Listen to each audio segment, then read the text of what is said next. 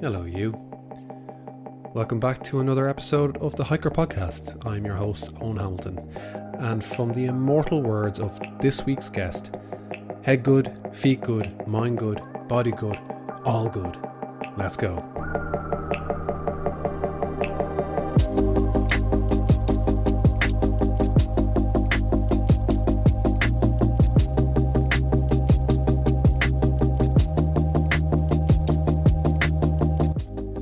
Well, if you haven't guessed by now, our guest on the podcast this week is none other than Derek Cullen, an Irish hiker, storyteller and adventurer.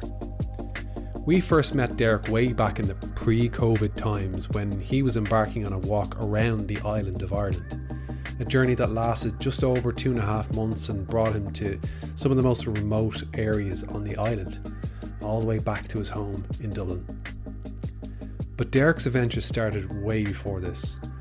In this interview, we talk about how Derek found the outdoors as a way to deal with loss and to work through some of the hardest times in his life.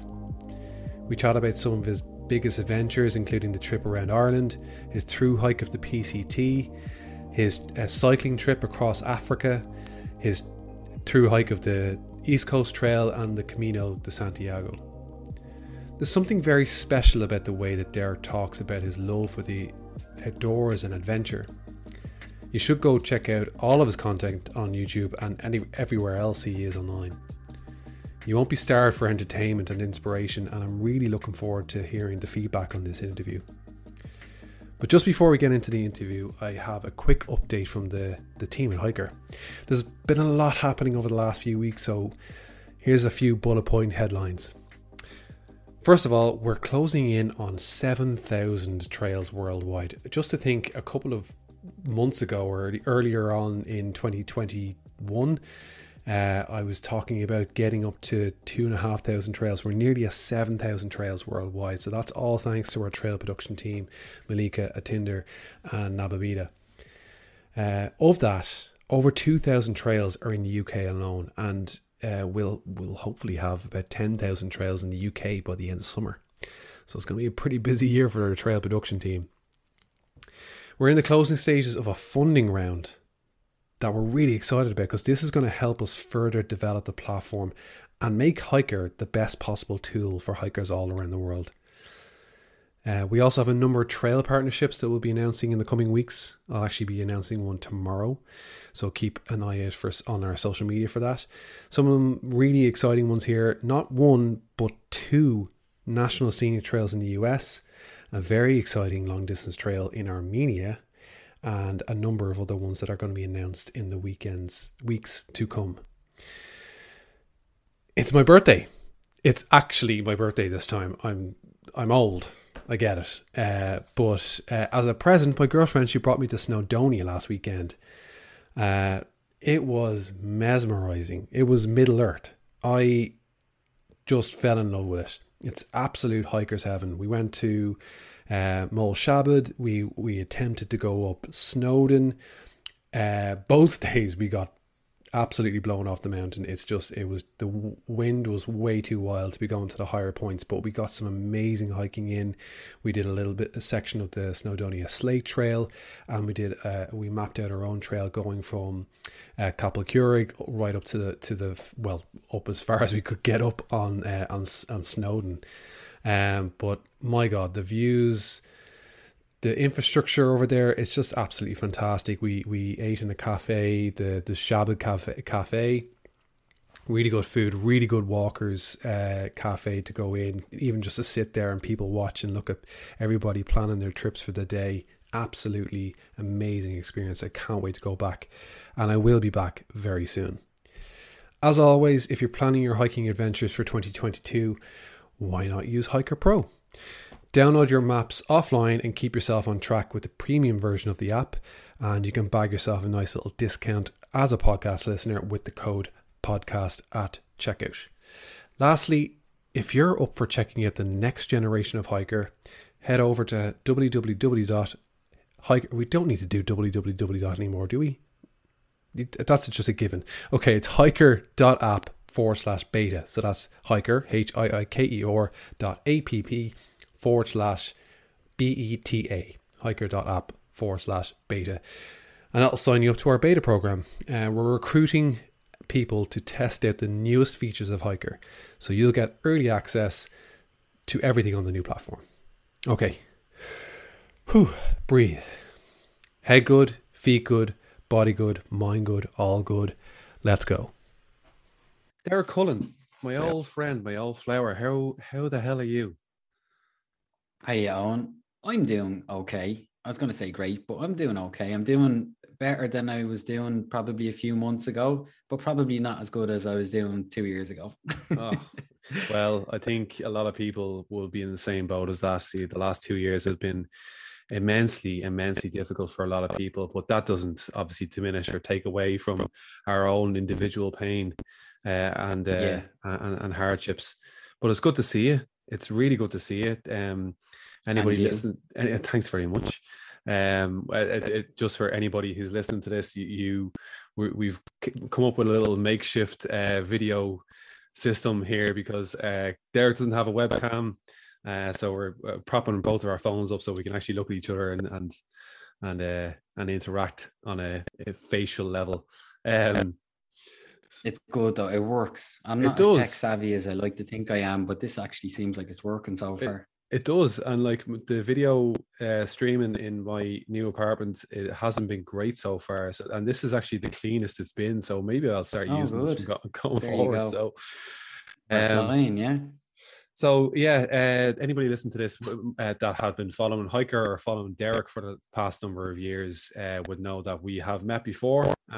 We actually met Derek and supported him on his way around around Ireland. He did a 3,000 kilometer ish or plus hike around the island of Ireland. And we met up with him down in Dingle, and we shot a bit of an interview down there. If you haven't checked it out, you can find it on our YouTube channel. I'm pretty sure, Derek, you shared it on your channels as well, so you'll be able to find it there. But we haven't actually spoken since face to face, and yeah, it's just good to see you. Yeah, it's lovely. So that was a great time, by the way, when you came down. It was in Kerry. And there was yourself and the three lads, Paul Finley, and then Brian and Joe. But that was an incredible time. It was a bit of a storm, if I remember. That day you came down, it was raining heavy. I was walking in the rain all day. But just having you lads down and around about the place was brilliant for me. And at that point, I hadn't intended to walk all the way around Ireland. I was just going to the coast. So when yourselves got involved, and then a couple of the other companies got involved and said, look, we're going to help support the rest of the way if you want to keep walking. So it was only really that weekend that I decided, right, let's just keep walking. So, I think it was great crack altogether. It was nearly when we were in the car on the way down that you told us that you're going to keep going. And I'm sure you had considered it. It wasn't just I'll do it. But I remember, the weekend that we were down there, it was very thrown together, but we made it work. We really did make it work for the couple of days that we were there. I just remember driving around the peninsula, kind of sitting down on the beach, waiting for you to come over the hill. It's like, is that him? Is that him? And there happened to be a couple of people that were hiking the Dingle Way that weekend. And it was like we actually genuinely saw a couple of hikers come over the hill. And thinking, no, is that him coming over there? It actually happened to be somebody else. So it was that weekend. Yeah, it was an incredible time. Mad weather, but really great crack hanging out with you. And yeah, I think it was just real exciting because that was supposed to be the end of that trip, and it was actually the beginning, literally. Yeah. And and you continued on. You did the full circle of the island, and you met some incredible people on the way. So yeah, it was an amazing adventure to be part of, even a small sliver of it, but amazing adventure to watch. So again, as you'll gather from this, it's one of my favorite trips I've ever taken at the time. And it was the one that surprised me the most because I'd spent so many years abroad in all these, let's say, exotic places. And I was wondering if I could find the same sense of adventure here at home in Ireland. And I wasn't sure, as I suspected not. but it was the complete opposite. And when I met yourselves and all those people you mentioned on the trip around Ireland, you know, throughout the course of the 5 months or however long it was, it really was an adventure where I didn't know what the hell was going to happen every day. And I didn't have any set route, as you'll remember. So most of the time, I didn't know where I was going to end up that day. And I ended up on completely opposite directions of where I planned to go. And it's like I ended up in Cork City one day, which was like about 50 kilometers out of the way. But it was so much fun because it didn't matter. The whole adventure was about uncertainty and just going with the flow and just meeting yourselves and all these other random people along the way. Like that just added to it and just kind of showed that you could have an adventure anywhere, even on your own doorstep. I remember the night that we were there, because actually we got down there pretty late on, I think it was the Friday night or possibly the Saturday, I'm not sure. And we stayed in the I think it was just the Dingle Hostel, which is on the outskirts of the town. And we got in there really late. We had pizza and we just went straight to bed. And we woke up the next morning, like just slowly getting up in the morning, trying to figure out breakfast and stuff like that. Okay, all right, better text Derek, see where he is. And then all of a sudden, just look at the window and you're walking past. You actually had camped on the grounds of the hostel. Yeah. That's right. Yeah. I would have been asleep a long time before you guys, though. Yeah. After walking all day, I tend to be asleep pretty early, but that was hilarious. Yeah, you were actually right on in the same place as me. Yeah, and it worked really well for the two lads, the two camera guys, Joe and Brian, that we had with us, because they were able to get straight to work. They were catching you when you were taking your tent down and then walking out of the grounds and working straight from there. So it was good. But then that night, you had planned to stay on the grounds of another hostel, I believe, out past Ventry. If anybody knows Dingle, not Ventry, Dunquin, wasn't it? Yeah, correct. And then we got out there. I know where I slept that night. It was just on the edge of a kind of a cliff. Not that I'm recommending anyone ever does that, but I was on the edge of someone's field, looking out at the Great Blasket Island. So I was on the mainland near Dunquin, but I remember where I slept. It was near Slayhead, but I have no idea where I was planning on sleeping, which was often the case. But I think I did have a plan when I left you guys that day, but I can't remember where that was going to be. I'm pretty sure I remember now that we actually recommended it. We actually recommended that there is a hostel out that part of the island, because Paul had walked the Dingle Way previously, and he mentions that was one of the hostels he stayed at. And we recommended that, and then we drove ahead just to see if it was open, and they actually had closed down, which sadly enough it's gone now. And you kind of have to like rapidly think on your feet, and I suppose you were kind of used to, at this point, you were very cool and calm and collected about it. You were like, don't worry about it, I'll get somewhere. And you must have knocked on someone's door, so kind of camp in your field, and they let I'm pretty sure when you drove off I had a breakdown. There were probably tears. I actually remember that now as you're recalling it. I remember you were driving back from Dunquin and you stopped, and I thought you were just going to stop to say hello when you delivered that news, of course. So I just said to myself, okay, well, I guess we're sleeping here tonight, wherever this is. So it's like I'm glad you remember that, because anyone that does long distance trails will know this, especially when you take a trip long enough, like let's say a number of weeks or definitely a number of months, all the days roll into one, like that cliche. But you literally do start losing masses of memory. Like you can't remember where you slept the night before. You don't remember. Like sometimes you don't remember what county you're in, if it's in Ireland, or if you're abroad, you're trying to remember what state is this again. But it's just mad. It's just mad how much you actually forget from a trip, and you have to be reminded of, because of when someone brings something up or you spot somewhere you've been before. Yeah, well, I guess it's so eventful that it's hard to just keep remembering all of those different things. Like if something happens every single day is different. You've no anchor really, apart from yourself, your own existence. But everything around you is changing every single day. That's right. There is actually a way to explain this. I couldn't do it myself now, but I met she was a psychotherapist, I believe, in Luxor in Egypt, and it was toward the end of a trip I did back in 2013. For any of your listeners that might know, I spent 1 year riding a bicycle through Africa. And at the end of that trip, I was asking her because I was worried about my memory. I couldn't remember the most simple things. I was forgetting the names of people that I could see in my mind that I knew from years back, like small things like that. I just couldn't remember things.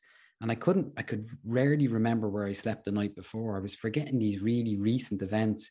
And she explained it to me. She said that something along the lines of, when you're having so many new experiences over and over, your memory has to let go of certain information to make sure that you don't forget the most important things. For example, you're never going to forget the names or what they look like. So your memory makes God damn sure you don't forget these things. But in order to make sure that that's the case, because of all this inflow of new information, you have to let go of certain information. So maybe it's not so important where you slept the night before.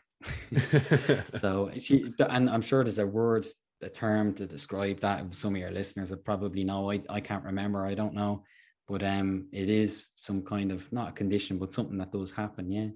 Yeah. It's fascinating because, like, most people that are listening to this would have done or are planning to do long distance trails. And I know from experience myself of, hiking multiple days, sometimes you're like, what day of the week is it? Where did I eat last night? What did I eat last night? And like, even with people as well, like, it's such a contrast, because a lot of what makes long distance hiking amazing is not just the nature, it's the people that you meet along the way. And sometimes even the most amazing people you meet along the way is like, oh, who was that person? What was their name? They cooked me a really nice meal. What was their name? And that's definitely true. When I first hiked the Pacific Crest Trail, you meet a lot of other hikers on that trail. And it was almost the said thing that people would say, it's about the people. It's not about so everyone was saying that. But by the time you were finished that trail, you were in no doubt that, as a matter of fact, it's all about the people. I mean, nature is everything. And some might say, including myself, we are part of nature. We're one and the same. Mm-hmm. But the people you meet along the way are what make that. They bring it all to life. And they bring you the real lasting memories that actually mean something. You know that Chris McCandless saying, or was it actually Chris McCandless who said it? It was in the movie, happiness is only real when. So, that saying, whoever made that quote, I mean, they're dead right. And that's definitely been my experience of it when it comes to hiking. So let's talk about the Pacific Crest Trail, because I know you have had multiple hiking trips, and we can talk about micro adventures. We can talk about like all the different adventures that you've done, but let's talk about the PCT initially. What was your inspiration for doing something like that? How did that come into your universe? Yeah, the PCT actually quite simple. I picked up the book Wild by Cheryl Strayed, and I think this is how a lot of people hear about the trail, and especially if they haven't read the book by now, they may have known about the movie with Reese Witherspoon. I came across this, I believe it was in 2014, because I was cycling through Africa, which I mentioned at the time. I picked up this book. I really related to some of the things that she was saying. I loved how open and honest she was about her problems and all these kind of things. So I really connected with the book, and her writing style is phenomenal. One of the most amazing writers I've ever come across, ever. And so I read this book, and by the time I was finished it, I think I was in around Ethiopia at this time. In my head, I was saying to myself, I'm going to do that next. I'm going to hike the Pacific Crest Trail. I'd never hiked before that, but before the cycling trip I was on, I'd never cycled either. So I just said to myself, right, I'm going to give hiking a crack. And part of the reason, just to explain too, is because I was cycling on busy roads for a short while in the middle of the Africa trip. They were very busy roads with lots of trucks. So in my head, I was saying to myself, I need to get away from these roads. And of course, hiking is how you do that, right? So that's how I kind of pieced those things together. So it was really after reading that book, I was just dead set on the Pacific Crest Trail. And yeah, that's how it happened. It's fun that you're dead right. That is quite a common reason for people to get into the PCT or to find out about the PCT. They actually call it the wild effect. Most people that I've interviewed on this podcast have said that is the same thing. Either they read the book or they saw the movie, or they were told about it by somebody who has read the book or saw the movie, and they've went and did their own research about it. But it is one of those trails though that just transcends hiking.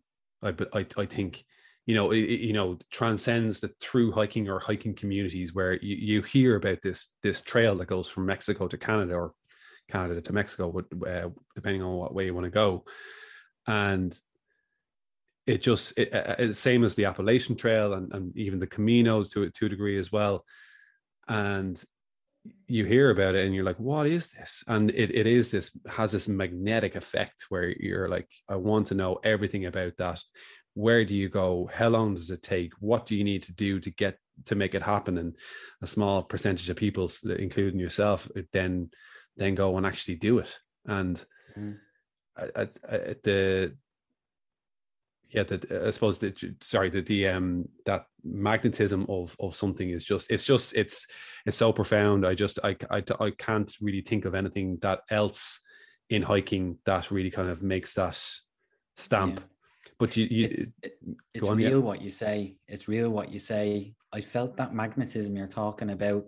I suppose that would have been my obsession with the trail before I ended up hiking it. And just so you know, I hiked the East Coast Trail as a preparation for the Pacific Crest Trail. And the East Coast Trail is, I think it's 350 kilometers. That was a disaster. I decided not to hike the PCT then. And I put it out in my head for a year, but that magnetism came back. I just felt drawn back to the trail again, back to the PCT. And I said, this time I'm going to learn how to hike properly, get the right gear, and then it won't be such a disaster. But anyway, back to what you said with the magnetism, that is real. And you feel that on the trail. The longer you stay on the PCT, the more that expands and grows, and you can't get away from it. It's a really strange one. I'm not saying it only happens in the PCT. It happens on the Appalachian Trail, or let's say the Continental Divide. You mentioned the Camino. It also happens on that. There's something about those particular trails, I think it also comes down to how long they are, how long you spend on it, because then you're immersed in it more, right? Yeah. But whatever the case be, like whatever the reasons behind it is, it's almost like the Pacific Crest Trail has a life of itself. It comes to life, and then the people bring it to life too. And it's famous all over the world. I mean, it's the most spectacular scenery I've probably ever seen. And I've done a lot of traveling, but I just couldn't believe how spectacular it was day in, day out, the whole way. So there's that too. Just everything about it is really magical and creates that magnetic effect I think you're talking about. And it got to the point, like, just to give an example, around halfway, I remember Burney Falls, I think it was. I remember going back to the trail one day. I went into town to pick up supplies with someone else that was there. You hitch into the nearest town. And then I wanted to get back to the trail. I didn't want to stay in the town, because sometimes you do that. You stay in the hotel or a motel or whatever's available, a campground. I was just desperate to get back to the trail. And it was only when I put my tent up and lay down next to the trail that I felt okay. I just felt this calling of the trail. And I don't mean to make this out to be bigger than it was. I only felt at home on the trail. And I started to notice other hikers saying the same thing. You only feel right when you get back on the trail. Like, you appreciate being in the comfort of a town for a day or two and eating all the food, especially hamburgers and pizza. But at the same time, while you're in town, it starts to take over your brain again. All you can think about is, oh, we got to get back on the trail. We got to get moving again. We got to get out there. So there's definitely that magnetic effect before, and there's definitely that magnetic effect when you're in the middle of the trail. I wonder, is that the trail? Is it that sense of it being home, of like the trail being home, or is it also something to do with unfinished business, that you know that this trail is 4,000 kilometers long and you need to complete that, or is it that sense of home?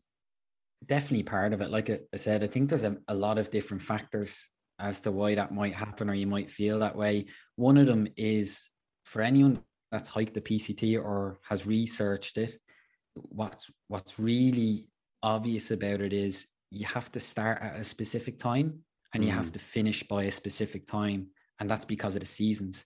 And for example, when you finish the Mojave Desert, you need to get out of the Mojave before it gets too hot. It's literally too, like you just couldn't hike in there. That's how hot it gets. But then you can't enter the Sierra section, the big mountainous section in the beginning of California, until the snow melts.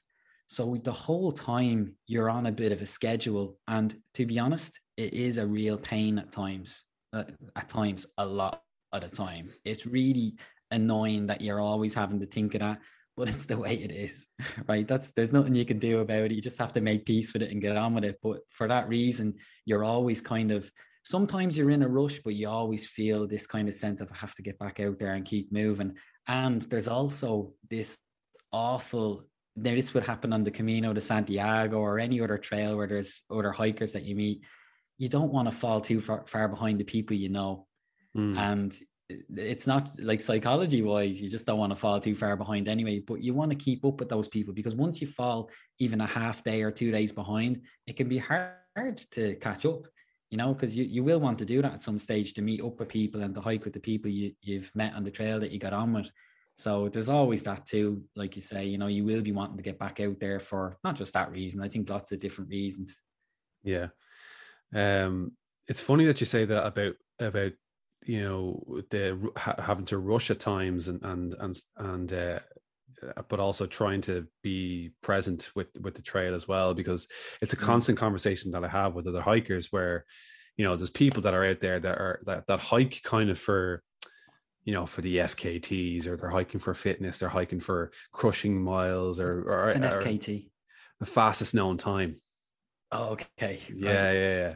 So like it's no, it is. I was going to say it's not really that prominent in hiking, but it is actually quite prominent. It's more so in the US and a little bit in the UK, where people obviously try to set unsupported times on particular trails.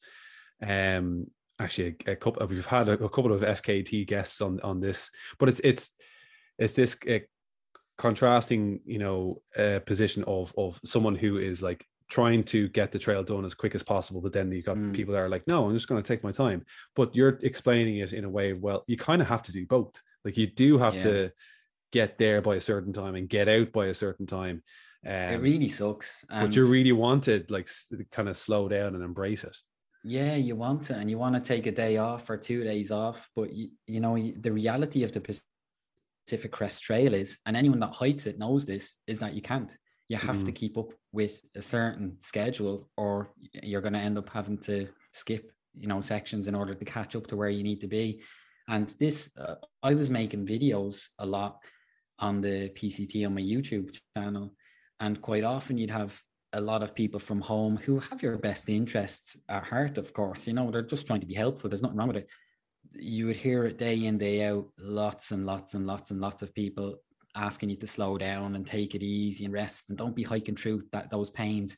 The reality is, and you don't want to make them feel bad for whatever they're saying, and you don't want to explain it over and over, but the reality is you have to keep pushing on. Otherwise, you can't hike the Pacific Crest Trail. That's just the way it is, and there's no way around it. And it does, as I said, it sucks, but that's, what are you going to do? It's the only way it can be done. Yeah.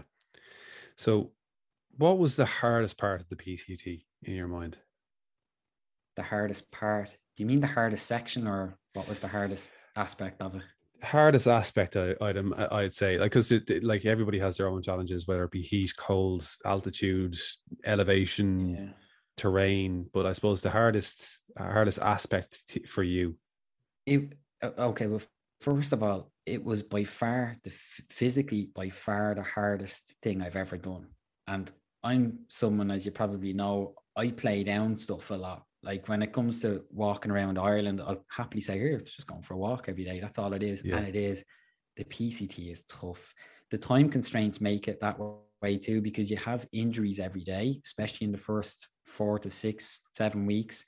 You have blisters, under blisters, under blisters. You've just got pains everywhere, but you have to keep hiking through them for the reasons we already discussed, right? So physically, it's really tough for a lot of the time, most of the time. And it doesn't really ease off. You get quicker and more able toward the end, and that's great, but it still doesn't mean it's easy to hike up those huge peaks, and in the heat or whatever the other logistics that make it hard might be. So all of those things are hard physically, and they play into the mind then. So it becomes a mind over matter battle, right? Mm-hmm. And for me personally, the biggest issue I had on the Pacific Crest Trail would have been dealing with personal problems while going through those physically hard parts of the trip that would have been hard anyway because they were physical and because it takes a lot to mentally push through them. But then when I started to have personal problems and when I started to feel lonely at times, that was by far the moments I really struggled, because you literally be at the bottom of a climb. Like the Pacific Crest Trail is all mountains pretty much, you know, it goes through deserts and forests and everything, but you're up, down, like the Appalachian Trail, not so much as that. But anyway, you'd be at the bottom of an immense climb. You'll know that it's going to take you the entire day to get to the top, and it's going to be really hard. And if you're sitting there not feeling motivated and having some kind of personal battle going on in your head, that's a bloody tough place to be. Because you also know most often, if you turn around to go back the other way, you're still going to have to climb a mountain just as big. You get me? So I just found that was a constant battle throughout. And some people wouldn't have dealt with probably nearly even half the personal stuff that I was feeling on the trip, but that's just the way it was for me. And that's definitely what I found to be the hardest part. And also to keep going, because you see less and less people as the trail goes on. You see a lot of people start to leave the trail and to go home, or just to, you know, say, I'll come back another year and try it, and just kind of, I don't want to say the words give up, but they just leave for whatever the reasons are. And then it's in your head too. You start thinking about that some days, and you have to work through that, and you have to just keep going and push through whatever it is. So it does take a lot of mental resolve to go through it. And I think that's why when anyone toward the end of that trip that I knew from near the beginning, anyone I met near the end of that trip, the last 3 weeks, I just remember looking at everyone with so much admiration for them. I really felt like they are just, they're my tribe. You know what I mean? To just know what they've been through, and to know that they know what you've been through too. Like it's a very hard trail to hike for all the reasons we talked about. So, you know, that's, yeah, it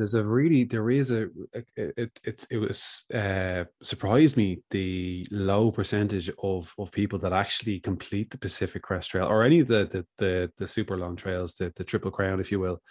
There's a really small conversion rate, if you will, of through hikers. And I can only imagine, like, because we've spoken quite a lot, and like I've heard about a lot of your adventures, and I would consider you a fairly like mentally strong person that could see these things through. And to hear you talk about how difficult that was, I can only imagine. You know, a funny thing happened on the trail and after it. At the 100-mile mark, there's a place called Warner Springs, and it's the first kind of hub that you arrive to that everyone celebrates. If you make it there, like, you're doing well. You've done, I think it's like 5 or 6 days, and that's a lot of people leave in the first 3 or 4 days, let's say. So reaching Warner Springs is a very big accomplishment for anyone. And I remember meeting these people at a gas station, and I was limping badly. I had a really bad knee at the time. And I met these people, and we chatted, and we got on really well. And after the trail, when I finished the trail 5 months later, one of those people got in touch. I didn't remember them because I never met them after the gas station. And he said to me, I couldn't believe that you finished the trail. Well done. Because he said, to tell you the truth, we all made fun of you when you left the gas station that day, saying he hasn't a hope. And I think it was partly because I wasn't feeling, I was limping, you know, and I was in a lot of pain, but I was also a little bit like, oh my God, this is hard. Yeah. And I wouldn't have been saying it to them, but they obviously picked up on that. And yeah, it was funny. And I really loved that he told me that. Like he said, we all made fun of you. Well done, because we all quit within 2 or 3 weeks of seeing you that day. So, wow. You know, but it just goes to show though as well. And the people that I met at the start of the trail, I loved this about it. I just loved this because I'd never done anything like this before. And I really didn't think I was able for it in the first few weeks. But I loved that, let's say, the hardest people, or the most experienced people we met at the start of the trip, the ones that had all the right gear and they were really experienced hikers, etc. Quite often, we never saw those people near the end of the trip. they were the ones that left the trail. And some of the people you met at the beginning, who I even admittedly thought, God, I can't see him or her making it to the end of the trail because of, it could have been anything, their build, or they might have been crying or not able for the blisters, but then they would finish the trail. And to just witness that was an amazing thing to see. You know, that was purely mind, not in every instance, but it just showed like these people were just pushed through everything to get to the end of that trail in spite of the obstacles that they were facing, you know. Yeah. So that was a really amazing thing to see. And I think like a lot of people who listen to this will have seen those photographs or videos of people touching the monuments, you know, the terminus on either side with huge amounts of emotion. And I think you've kind of described it pretty well there, that's what it is. It's just this breakdown of, oh my God, I just completed this. It's nuts. And another thing that comes up quite a bit, and we might talk about a little bit, is that post-trail feeling of, now it's over. What do I do? How do I readapt to regular society? And there's that feeling of, oh, I need to get back on the trail. I need to get back out there. What was that like for you? Well, by the end of the Pacific Crest, I was absolutely delighted to get off the trail. I was just broken. Everything was just, there was nothing left. And as so often happens at the end of a very long trip like that, that's physically demanding, the minute it's over, that's it. Everything gives up. You know, your body's fine, and you start to feel very sore everywhere, basically. But even in the mind, at the end of that trip, for example, I didn't even want to walk to the shop down the road. And I didn't for weeks and weeks. I didn't want to exercise. I didn't want to do anything. And I was very worried about myself because I'd lost a lot of weight on that trip, which is inevitable because of the calories and the lack of substance you can get in it. So I was I was struggling physically and with my health, and mentally I wasn't doing good at all. However, I did have the benefit of finishing the cycle through Africa a few years before that. So that took 1 year. I was mostly alone on that trip, and that trip was terrifying for me, especially the wild camping. And I had great depression at the beginning of that trip, great anxiety problems. So for me to be able to get up and keep going every day and wild camping and like wildlife corridors and all this kind of thing, that was a really big deal for me. And at the end of that trip, I had the experience you mentioned, which was like, geez, what the hell do you do after this? So I went back into a normal 9-to-5 job, as you say, for a number of months. Then I hiked the East Coast Trail. I just had a moment in the forest. I looked up. I remember looking up. It was raining. I was absolutely lashed on. And I was looking up at the sky, and I just said, that's it. I'm going to leave my job again. I'm going to just find out how to keep doing these things forever. I don't care what it takes. I just have to find out how to do it. So I went back and I left. And anyway, the point I was trying to get at was that this feeling tends to come at the end of every trip, especially the long ones. And there's always that nostalgia. There's always that sense of sadness, a real melancholy, a really awful sadness that the trip is gone and it's over and what now. But as I've learned in every case, you have to keep looking at now. You have to keep looking forward. You have to keep planning more trips, more adventures, and not be always looking back at that one time you did something. Not to be, pandering to your memories. That's, where does anyone go with that kind of an outlook? And I've tried it for long enough and it went nowhere. You know what I mean? So that's why I kind of am the way I am today. I try not to kind of dig too deep into that looking back and the sadness, and I try to look forward and do more things. And it doesn't have to be, and this is something that you've been fantastic at, of spreading awareness and spreading the word of every adventure is an adventure. It doesn't matter how long or far that you're out there for. And like, you had micro adventures, you had these, like, let's go out for the night, let's go camp in the Dublin Wicklow Mountains, let's go wherever is close by that you can go out for a night or a couple of nights and just get out into nature. That, like, it doesn't have to be the PCT, it doesn't have to be the Camino, it doesn't have to be these huge adventures. If do what you can, because you're going to remember those. What do you think stops most people from doing, let's say in the case of taking a big trip, what do you think stops most people from doing a great big trip like that? What would be the most common reasons?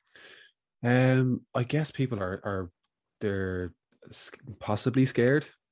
They're possibly scared. Yeah. It's outside their comfort zone. Lack of Right. preparation, lack of understanding of So they what's don't have needed. the experience. Yeah. Yeah, experience, exactly. And how do you get experience? Yeah. Well, there you go. Right. It's like That's, going for a I mean, job and being told, sorry, you don't have the experience. Well, how am I going to get the experience if you don't give me a job? right. Yeah. It's actually the very same thing. I mean, so that is the experience. People are afraid because they don't think they're going to be able, that they might die or that they might not come back from the trip, whatever. They might get hurt in it. So I was kind of finding that experience, lack of experience, let's say, was one of the main reasons why people wouldn't take a big trip on like that. But when you look at the Africa trip I mentioned, I'd never cycled before or gone camping before. And I did that. Now, I had to push through a lot of fear to be able to do that trip. And that was daily. And I cried a lot, especially for the first month of that trip. I was so scared and lonely and confused or whatever. So I went through the same emotions as anyone else that would go and do a trip like that. It's the same for the Pacific Crest Trail. I was afraid going into that trip in spite of my previous experiences.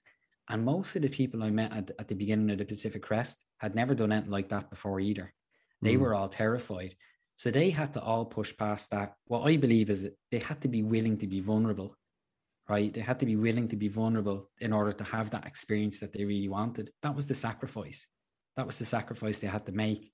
And I think the other two reasons that most people won't or don't end up taking a big trip like that, or don't end up doing a lot of things in life, is time and money. They don't have the time available, for example, to go abroad and go on a big trip, or they're committed to things here at home, so they can't go away for that long period of time. I get it. And then money. People don't have the money to hike the Pacific Crest Trail, which would cost more than it would to take a trip in Ireland. But that was actually why I took the walk around Ireland that you guys got involved with. The hiker ended up sponsoring, was because I wanted to see if I could find the same sense of adventure here on my doorstep as I was finding around the world, because I was hearing from people that they wanted to take a trip like the ones I was taking, but they felt that they couldn't for the reasons we just talked about. And that's what I found. Like, I suspected I could maybe find some adventure in Ireland. I had tried it before and I'd failed, kind of, I just pulled out of trips here, there and everywhere. But when I took that walk, that continuous walk all the way around Ireland, every day was just a really interesting day. Not every day was amazing. That definitely didn't happen, but every day brought something new and unexpected. And you saw the way I was camping. I ended up camping in the most weird places, which ended up being the most beautiful places that you never think of going camping, for example. And then I was being offered into people's homes that were just randomly meeting me, that didn't, they weren't even watching my videos or any of that. So the moral of the story for me at the end of that trip was, guys, you don't have to go anywhere. This is literally here. And if you look at the very first day of that trip, I walked out the front door of my childhood home and I camped about 10 miles up the road on the side of a hill. You know what I mean? And that was one of my favorite nights of the trip. So you can do this, as we discussed, or you mentioned, with micro adventures. You can do that any night of the week, really, as long as you get up and get down the hill before you have to go back to work in the morning or wherever you need to be, take the kids to school. Yeah. But it's easier. It's a little bit easier now, again, I suppose, with remote working. People that are remote working, you don't have to get into an office. You don't have to put on a suit. You don't have to put on, you don't have to turn your camera on. You can just keep your camera off and be like, yeah, you just rolled out of a tent. Yeah. But actually, what, the first time I ever went camping like that, I did go to work in a suit the next day. The feeling sitting down at my desk at 9 o'clock in the morning with my hair, I had a bit of hair at the time, it was a bit scruffy. I was like, that was so exciting. The people next to me in work were like, what are you giggling at? I'm like, I was just camping last night. They're like, what? And I washed my face in the river and then I put my suit on and went into work in the bus. And they were like, you were camping last night? Yeah. How did you get up there? So after work yesterday, I legged it up at the tent and I came back to work this morning. But it felt so exciting, so rebellious, to be sitting in a suit at the desk and feeling alive, having just been out the night before, on a school night, as we call it. Yeah. That's something I'm going to have to try one of these days. I don't think I've done it yet. But I suppose I'm kind of in a privileged position now where I can kind of do that and call that work, you know. Exactly. Work hard. Yeah. But you have like we won't just talk about the PCT. Like there has been other adventures. Obviously, you had your amazing cycling trip through Africa, which still blows my mind every time I think about that. That was, and it wasn't just a straight up trip. Like you zigzagged the whole way up as well. So I remember you telling me one story about an elephant and an encounter with an elephant. You might, if you don't mind, telling me the story again, just so I can. Yeah, Reminisce. that was a wild day. Lots of different things happened that day. There was a big storm. Well, that came later on. It was in Botswana, the Kalahari Desert. So the roads are really straight, just really, really straight. You can see for miles in each direction, and yeah, you just keep going. And it was starting to get dark, and it was near a place called the Naipan, which is known for Magadi Gadi pans. It's known for, it's especially known as being an area where you might find lion, okay, and hyena, obviously, and everything else. And so I did not want to camp out that night. I was really scared, especially for the first few months of that trip, and especially in our wildlife corridors. I was just terrified every night, really wetting myself, terrified. So I was in this area, and I could see it up ahead. I could see it for miles, and it was an elephant, a bull elephant on the side of the road. And I was eating the amarula fruit, which is a delicacy that they go nuts for, but they also get drunk off it. And it was a bull elephant. So a bull elephant that's drunk on amarula fruit is not one you want to be near. So anyway, I waited there for, I don't know, it must have been an hour and a half waiting for it to move away from the road, but it wouldn't go. And so then I was left with the dilemma, right? Well, I can't stay here because it's getting dark. The next village is another 2 hours away, I think it was.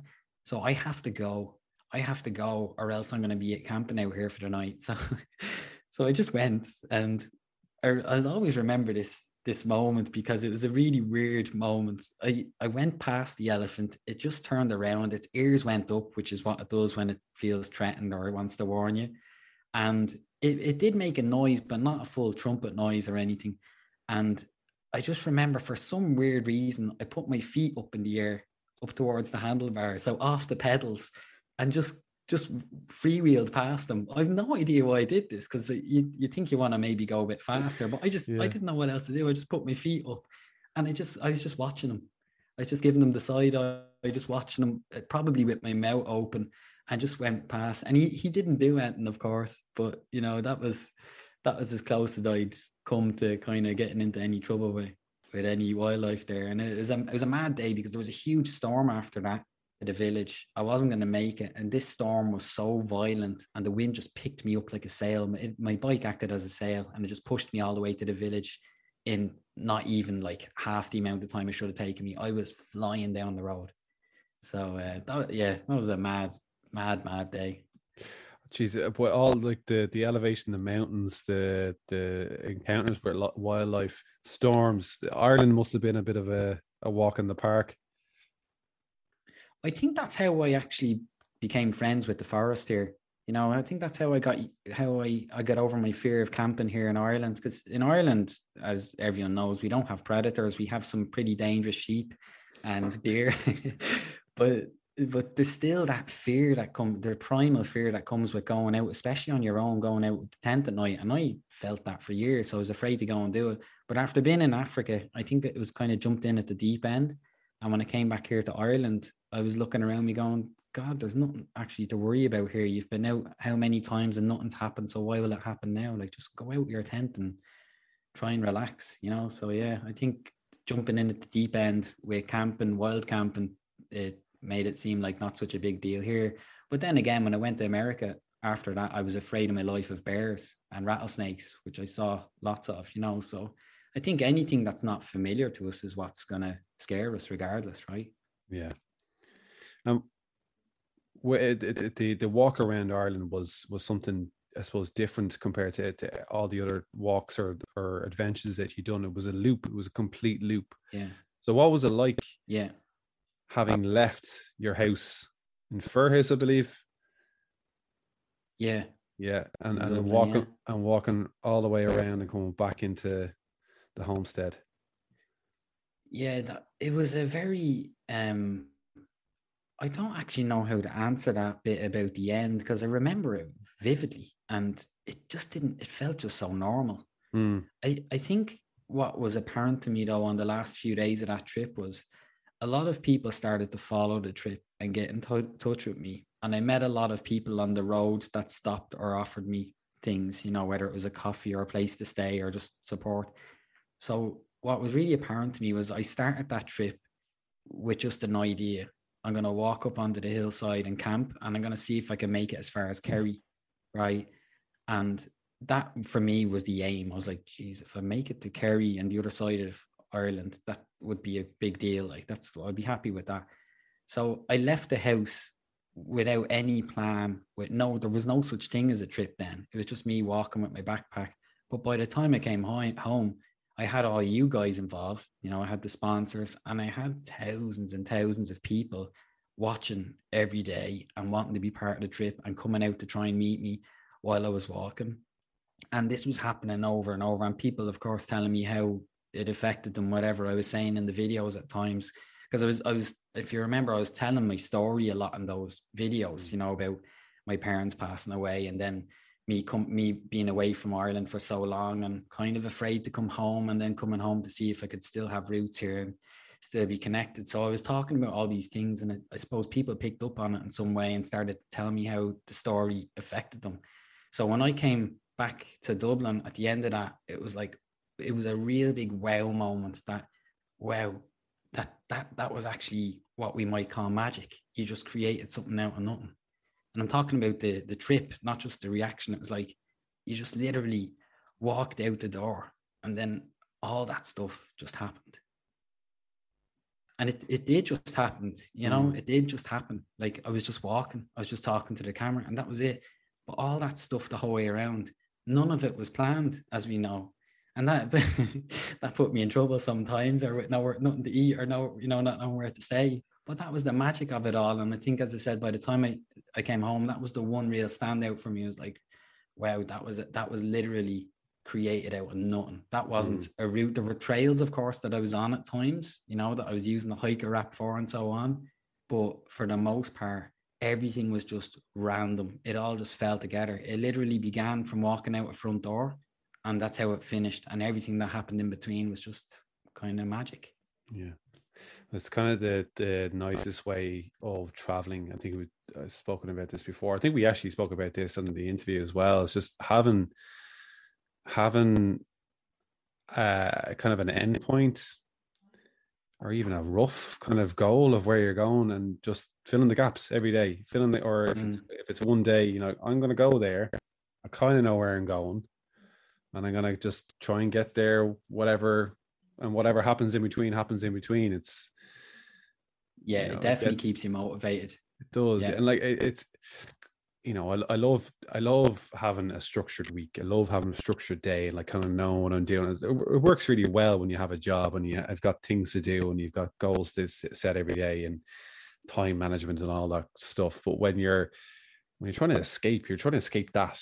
Like if you're going on a trip, you want to escape that. You don't want to lean into it more. You don't want to have a very structured, regimented trip. Okay, this is what we're doing every single day. This is how far I'm going to walk every single day. You want to kind of lean into the whole unstructuredness of it, if you will. Yeah, I totally get what you're saying. You want not that you don't want routine, but you want a different type of routine. Yeah. And actually, when I was on that walk in Ireland, every day was so different and so interesting. One of the reasons because of that for me was because I wasn't aiming for any, for example, I was being ready to go and see certain attractions, but I never went to those places because I was finding when I didn't have a specific aim, as in those attractions, that's where the magic I mentioned kind of happened. I ended up in these places I'd never heard of, never expected to find anything. And then I would have this random spontaneous meeting with somebody, some stranger and the adventure would go from there, or else I'd end up in a place of beauty that we don't see in the front of the magazines, or that the tourist board doesn't promote here. You know what I mean? That is actually more special because it feels like it's just yours for that moment in time. So that, as I said, happened because of what you just said. You know, when you go out and you don't have that real structured thing in mind. And that I remember. I remember one thing in particular. It was in some wild part of Kerry, along the Kerry Way, and you just came across an old dilapidated house or some sort of ruin, and one of your videos was kind of spent exploring that ruin. And that, like, you wouldn't have got that if you if you were like, I need to get to this point by a certain time today, or my reservation is in this place. You were just walking down a trail and you found something that you were like, I'm going to spend a bit of time exploring this, you know? Right. Yeah. One of my other, I don't know. One of my, sorry, just one of my other favorite moments from that trip is when someone drove up beside you and gave you a Kit Kat. The postman. Yeah. That was, his name is Jerry in County Sligo up near Easky. Actually, you know, he stopped to have a chat with me, and he didn't know this. I don't know if you remember this, Owen. He didn't know that I'd no food that day. I'd gone a couple of days without finding a shop, which is very rare in Ireland. But that part was just, there was nothing open, I think, in the little town I went through. And then before that, I'd been on the Bangor Trail, which is the most remote place in Ireland. Yes. So that postman didn't know that I had no food in my bag. And everything was gone, my blood sugar, everything was just really low. And I was starting to lose it, like the energy wise and all that. And there's very few cars in that part of Ireland as well. So anyway, this postman pulls up and he offered me the Kit Kat, and he didn't know what that meant for me. That was everything. And the funniest thing about it was, after our chat, I was walking down another road about 5 hours later back, because, you know, I was just walking on these random back roads, finding my way half the time. And I bumped into him again, and he had a 3-pack of Kit Kats. He'd given me one, and he took out the other two, and he goes, here, you have the other 2 of them as well. And he gave me his last 2 Kit Kats.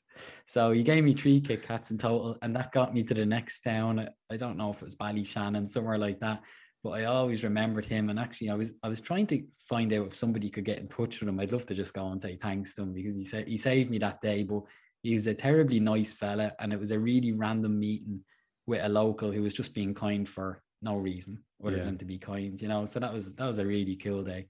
Yeah.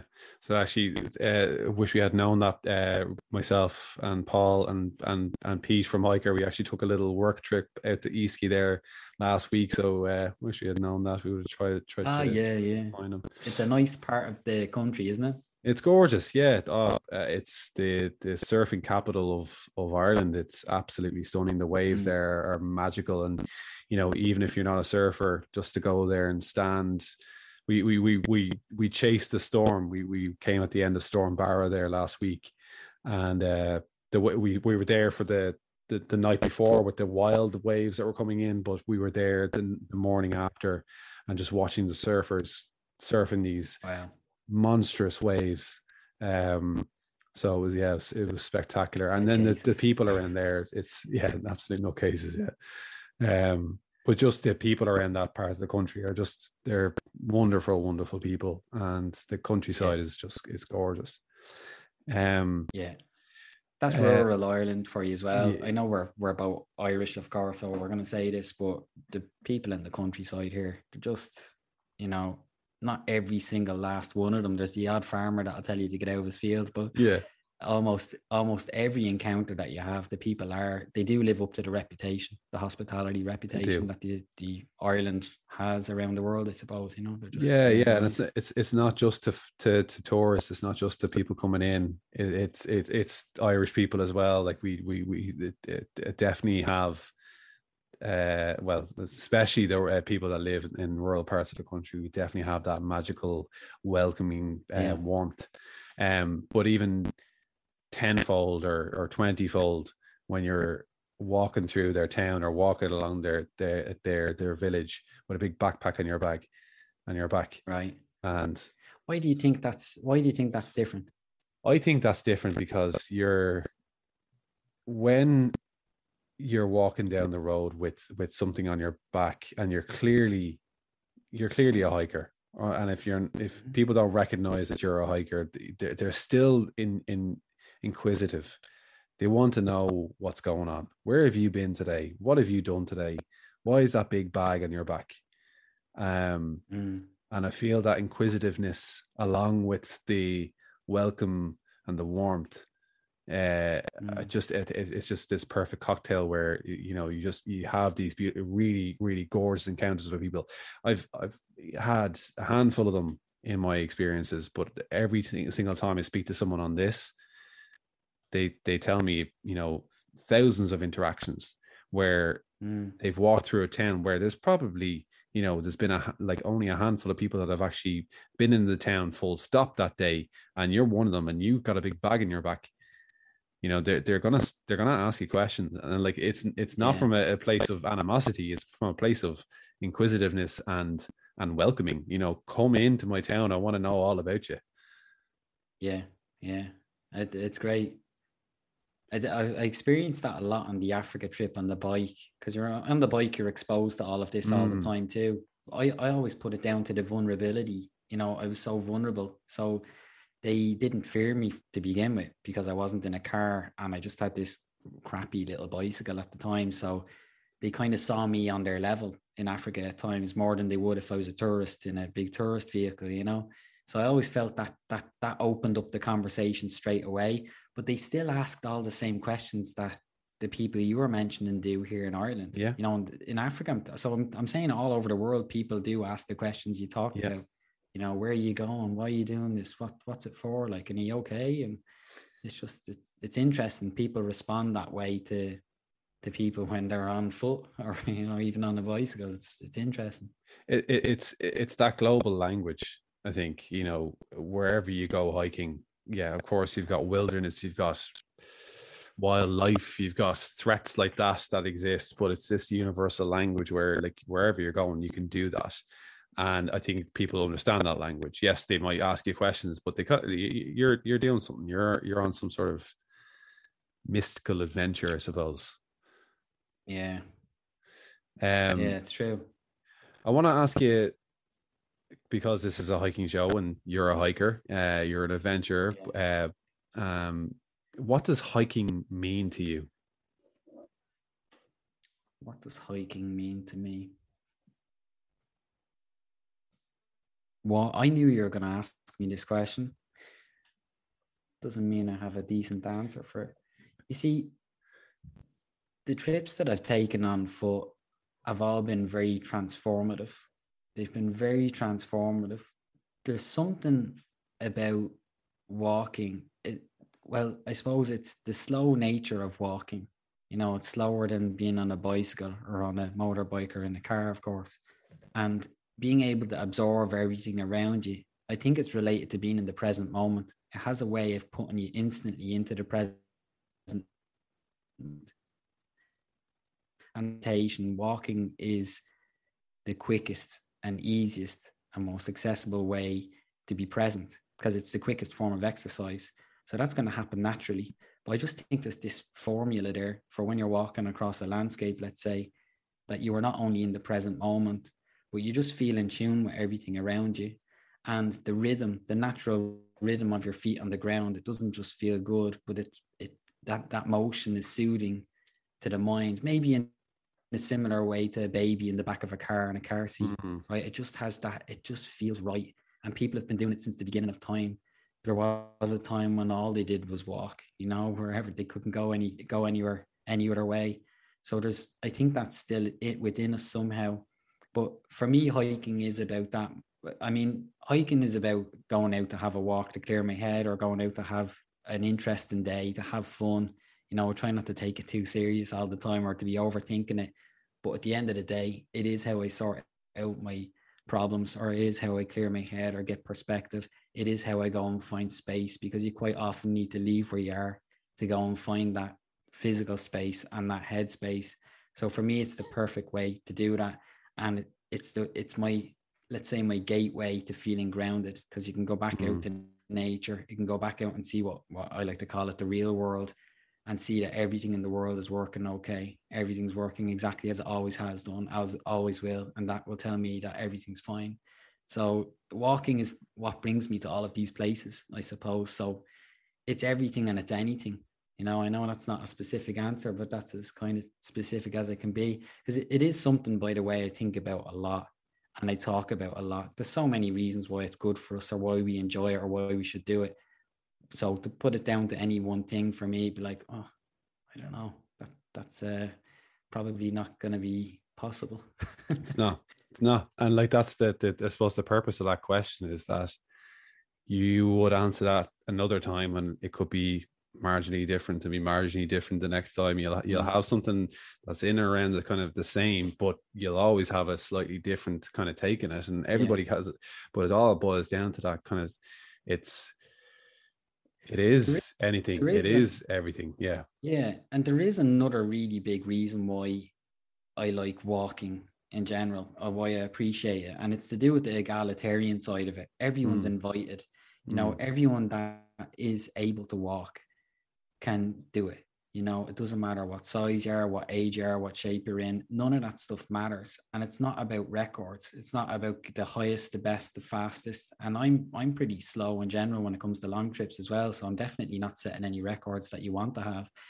But it is about that for me. Everyone's invited. And I love that.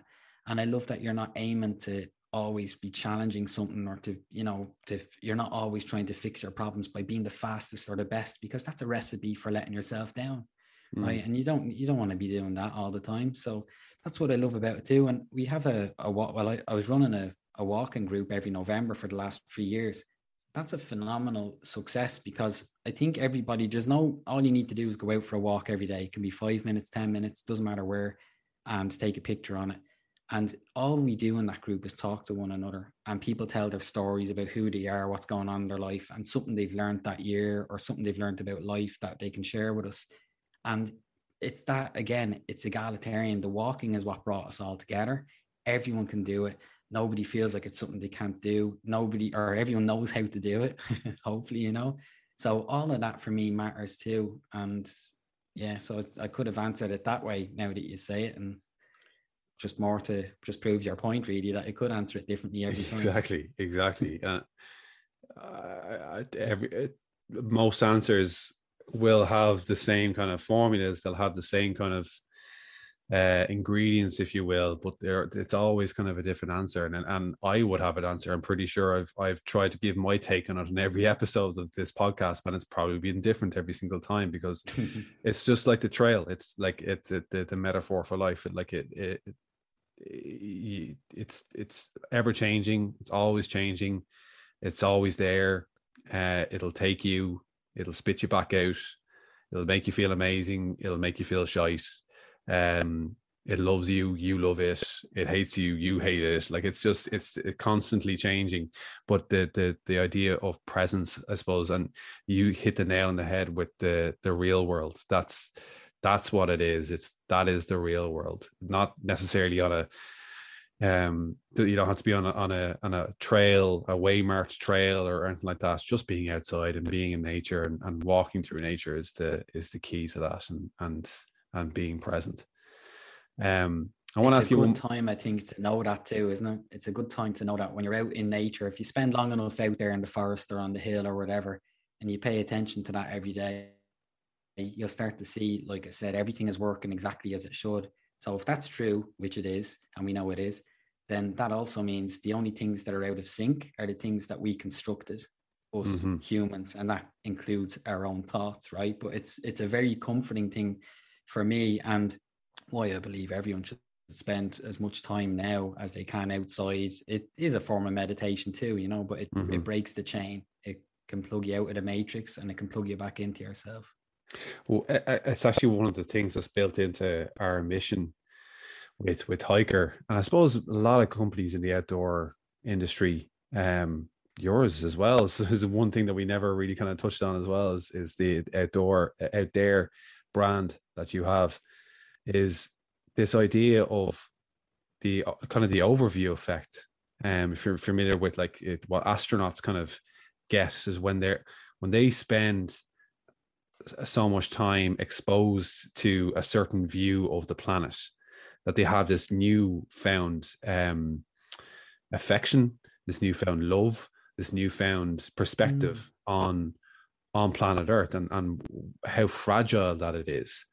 And a lot of people that spend a lot, and I'm sure you probably experienced this a good bit when you're out in your long adventures, is a completely new perspective of the beauty, but also the fragility of the world that's around us. And that's something that we're very much is in mind for Hiker, is that we want to get as many people out hiking as possible. So hiking is our vertical, if you will, if you want to put it into kind of business talk, is our vertical. This is how we want to get people outdoors, because we truly believe that if people spend more time outdoors and in nature, that it will have that overview effect. You will get that sense of, oh, hang on a second, everything out here is great. Everything out here is beautiful, but everything back there is out of whack. Everything, not everything, but like, you know, if societies are crumbling, if governments are you know, coming out with mad rules, if companies are bankrupting nations, all this kind of stuff, that's nothing to do with nature. Do you know? So like it kind of gives you that new perspective. And that's kind of part of our mission, is to just try and get more people out there so they can kind of start to see these things, and then hopefully that will have a positive effect on the future of our civilization, the future of our race, and how we can improve societies. I like that. And no doubt it will. Yeah, like it might not be today, it might not be tomorrow, but you know, at some point, if enough people are doing that, you know, I don't know how big of an impact the hiker is going to have.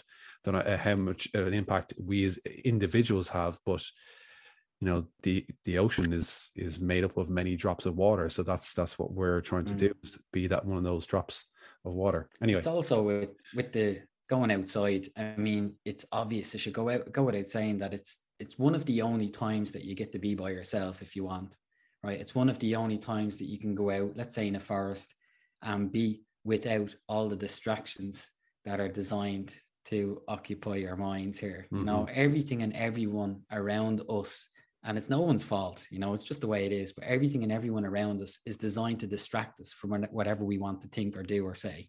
Yeah. And so the only time we can really get a break from that, and really get, including a break from our phones or the internet or from people or from whatever work or whatever's around us, is when we go up into the hillside or into the forest or wherever it is. So it's physically something that's really obvious, that's going to allow you to go out there and get away from whatever you should be away from, or whatever you need to be away from. Absolutely. I wanted to ask you another question as well about kind of, again, this question kind of changes on every episode, but it's something to do with discovering something either about yourself or about Ireland. The question started off as, what have you discovered about Ireland that you wouldn't have known before hiking around it or hiking through it? But it's you could also answer this, what have you discovered about yourself? So I'll let you both come up with the question and answer the question. Well, they're both connected, as a matter of fact. What I discovered about myself and about my country, they're both connected, because since the walk around Ireland, while I was on that trip, there was a lot of reasons why I started to feel connected to the place that I'd run away from many years before. And the reasons I'd run away from was more to do with my parents passing away, and just I was depressed at the time and in a very dark spot. But nevertheless, when I came back, that's when I started to reconnect. And it happened to me, let's say, because as I was on that trip, I was hearing the music coming out of all the pubs. I was meeting all these people in the countryside. I was going to all these natural areas, and then I was coming across all the landmarks and monuments and starting to learn about them. And something I've been doing a lot in recent years is reading about like Celtic spirituality and reading about the history behind our culture, which is not something that's made up, by the way. You know, some people think it's just like fairy kind of talk. It's very real. And it's been watered down over the years and kind of hidden from us for long enough that we don't really know that it's actually our real culture, and it's all around us, it's within us. So what I realized about Ireland and about myself was that I was part of all of this, and that we are all part of it, and that we ought to not look for it, but we ought to know that we are part of it. And I love reading about that sort of thing. My favorite book, by the way, is Anam Cara. I wanted to recommend that on this podcast because I always mean to recommend it at times, by John O'Donoghue. He talks about a lot of stuff that I've just felt like I've experienced in the last few years as a result of going out into the outdoors, spending time with nature, and connecting with my inner self. You know what I mean? And connecting with the culture and knowing what's beyond the land, is in what actually took place on the land, and what the traditions and the old customs of our people and our old ways were. All of that. There's so many things within what I just said that I've learned that I didn't know before I went out hiking, before I went out on this walk around Ireland, as it was at the time. So I've learned a hell of a lot, and it's totally changed my direction, even up till this day, in terms of my personal and professional life. Like the stuff that I talk about in all my videos now, I very rarely, you probably noticed this, I very rarely talk about gear or talk about trails or any of that stuff. It's me following my truth. It's me following that path that I found myself on. And it's me really trying to get to the bottom of who I am on the inside, who we all are, what we're part of. And a lot of that's to do with the stuff I mentioned with the Celtic spirituality and culture and all of that. So that stuff I'm just really trying to tune into, and that's why I talk about it all the time in the videos.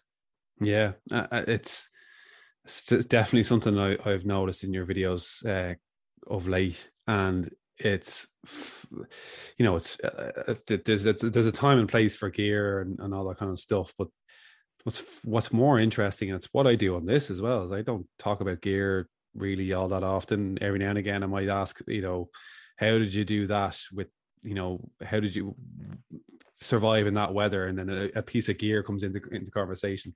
But it's about the stories, and that's what people are, I find, are more enthralled. Well, at least that's what I'm more interested in. And And I think most people are. I think they know are. What gear to use, but they are more interested in the story. Right? Yeah, like gear is like, oh, that's search engine optimization. Yeah, you can get like get all marketing about it, and you know, just put the gear names out there, get backlinks and all that kind of stuff. But you're not going to get the stories. That's what people are interested in. So, no, I think I speak for myself. Go and follow Derek Cullen on all the channels, because you're a fantastic storyteller. Your adventures and the way that you speak about your adventures and what you've learned through adventure is very compelling, and it comes across as very honest. And while it's a story, there's a lot of advice in there as well. You know, not just advice, hiking advice, is life advice in there as well, which, you know, a lot of people can learn from. So, hats off and kudos to you for all the work that you're doing.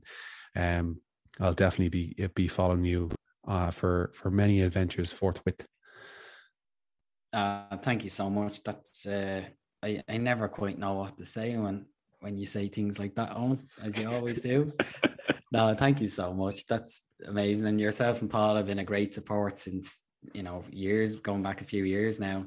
So I always appreciated that. You do amazing work too. And the app is fantastic, as I discovered on my recent walk. It's come on leaps and bounds, to say the least, since I'd used it before. So I'm loving that. But thank you so much. I really, really appreciate it. And yeah, that's I suppose that it's a great compliment, because that's all I want to do. You know, I want to just focus on what I'm interested in and not do the things that I know can make me money, you know, for brands, that things that I'm often asked to do. I never do that. And so I love when people do recognize that I'm just here to tell the stories, or not tell you what to do, but to pass on stuff that I've done wrong that maybe you learn from in life, not just in hiking. And, you know, the good you make the mistake so we don't have to. Exactly. Yeah, I'll be the guinea pig, the hiking guinea pig. Thank you so much, Owen. I really appreciate that. No, thank you, Derek. Thanks for coming on. So look, appreciate you coming on, taking the time out and having a chat with us. I know we could definitely chat all day, and I'm sure we will at some point. We'll catch up properly soon. But yeah, thanks very much. where can people find you across all your channels? Yeah, well, pretty much everywhere. That's how ridiculous I am online with putting my name absolutely everywhere you can put your name. I think the one that I use most is Facebook. I know not everyone uses it nowadays, but that's where I use it, or that's where I post most of my updates. That's Derek Cullen Outdoors. And it's also on YouTube, same name, and Instagram. There might even be an unused TikTok account there. I was just going to ask you if you've fallen down to the rabbit hole of TikTok yet. I get a bit too lazy. I lose interest in posting on all these different platforms, but it's just Facebook for now is the one I really focus on. So that's probably the best place where people can find me. Awesome. Well, I'll make sure I stick all the links into the show notes so people can find you properly. But I appreciate it.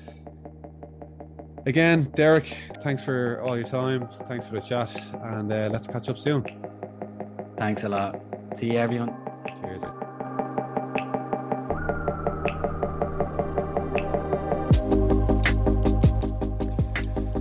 As you could probably tell, myself and Derek could chat all day, and we kind of did. We spoke for another hour or so afterwards. Really get on with Derek. He has such a good outlook on life, on outlook on the outdoors and everything. So definitely is an interesting guy to talk to. I was kind of kicking myself that I didn't keep recording, but hey, that's just how the show goes. Love to hear your feedback on this. You can reach out, podcast@hiker.co. Let us know what you think, or reach out to us on social media. Follow us on all the social medias. Be sure to like, share the podcast, let your friends know about this. We love your support, and we appreciate everybody who's been supporting so far. That's it for this week. Back next week with another interview. Have a great week, guys. Happy trails.